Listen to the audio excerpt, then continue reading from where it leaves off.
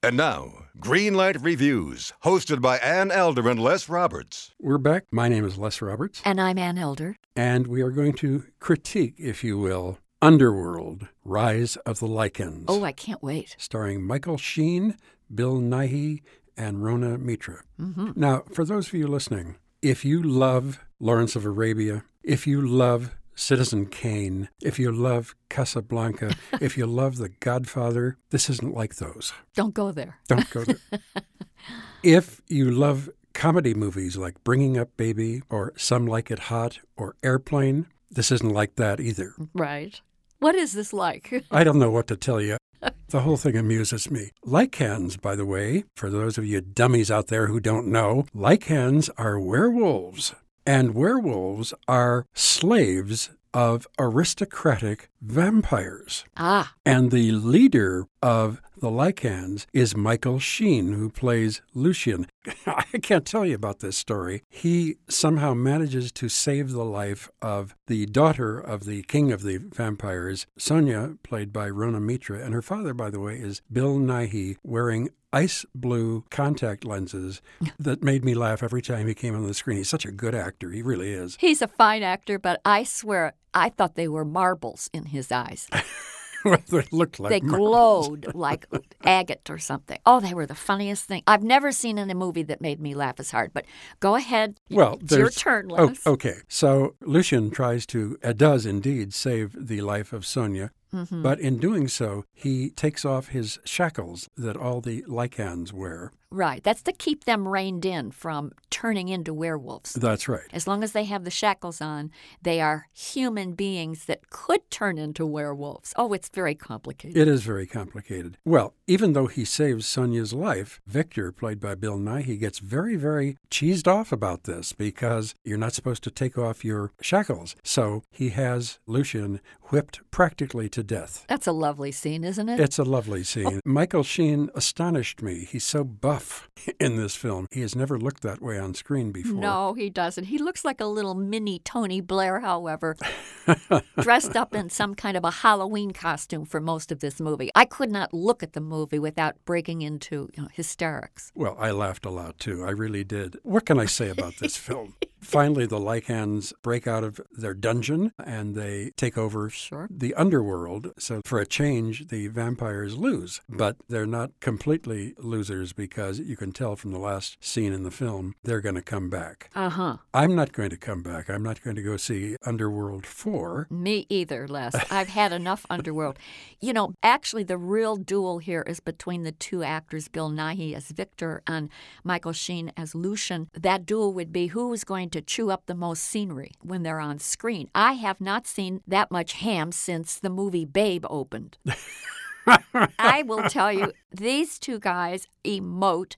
And what's so much fun about the film is that the script uses that kind of phony baloney Shakespearean English where everyone seems to be furious at one another. They're threatening each other or they're madly in love. But the language is so flowery. It's so ornate. And then you've got these special effects that are so cheesy that the morphing of the humans going into werewolves look like something out of a 1948 Disney movie. I mean, the animation is really, really meager here. It's very lame. The sets, well, I guess the sets were supposed to look, somehow medieval or something like that, but to me, it looked like a bad nightclub with that bad blue light. And the fight scenes, or the battle scenes, I should say, such quick cuts that you don't know what's happening anyway. You just see flashes of werewolves with blood-dripping teeth, and that's about it. Oh, it's hilarious. It looks like a puppet show half the time.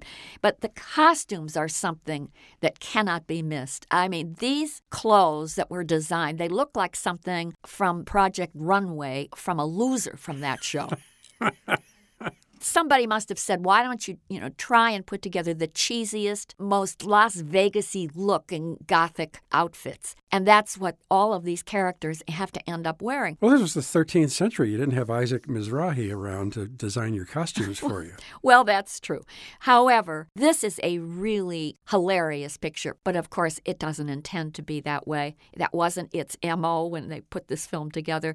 I think the nonsense of it all is just mind-boggling. And I have to say that I was entertained, but not for the right reasons, for all the wrong reasons. I don't know what else to say about this film. I think it's just so lousy. Well, there are things that kind of save it for you. For instance, if you happen to be one of those strange people who enjoy seeing a leading man being whipped and tortured for about 5 minutes, hang on, because 20 minutes later, it happens to him again. So you're going to love these scenes in the picture. He seems to bounce back well after these life-threatening beatings because he's not in the jail cell for more than maybe a minute and a half, and he's just jumping around that jail cell as though nothing happened. It's a scream. It really is a scream. In fact, it was so much of a scream, Anne. Hang on to your seat here. Oh, no. I laughed so much. I had such a good time with this film, knowing how absolutely tragically lousy it is.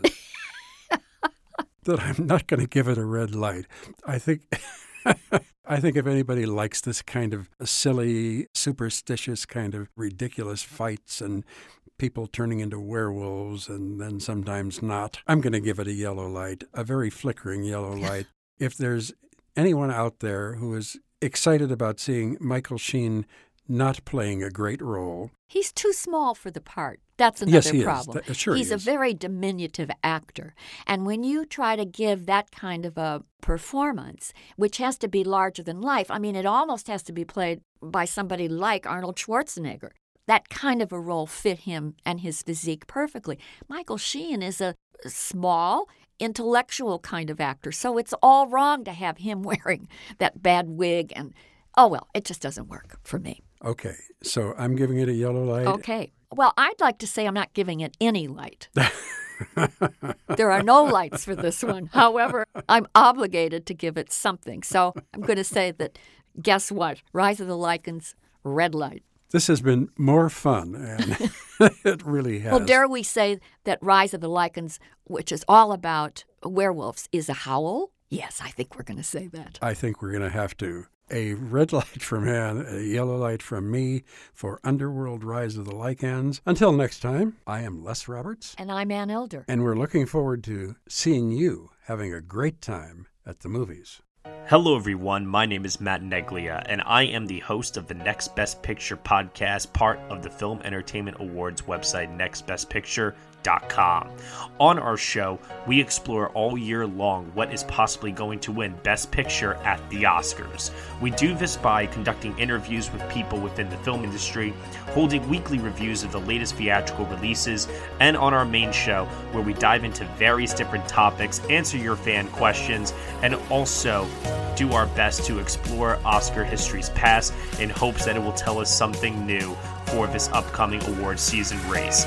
We hope that you will join us on all of the various podcasting networks. We look forward to seeing you over at nextbestpicture.com.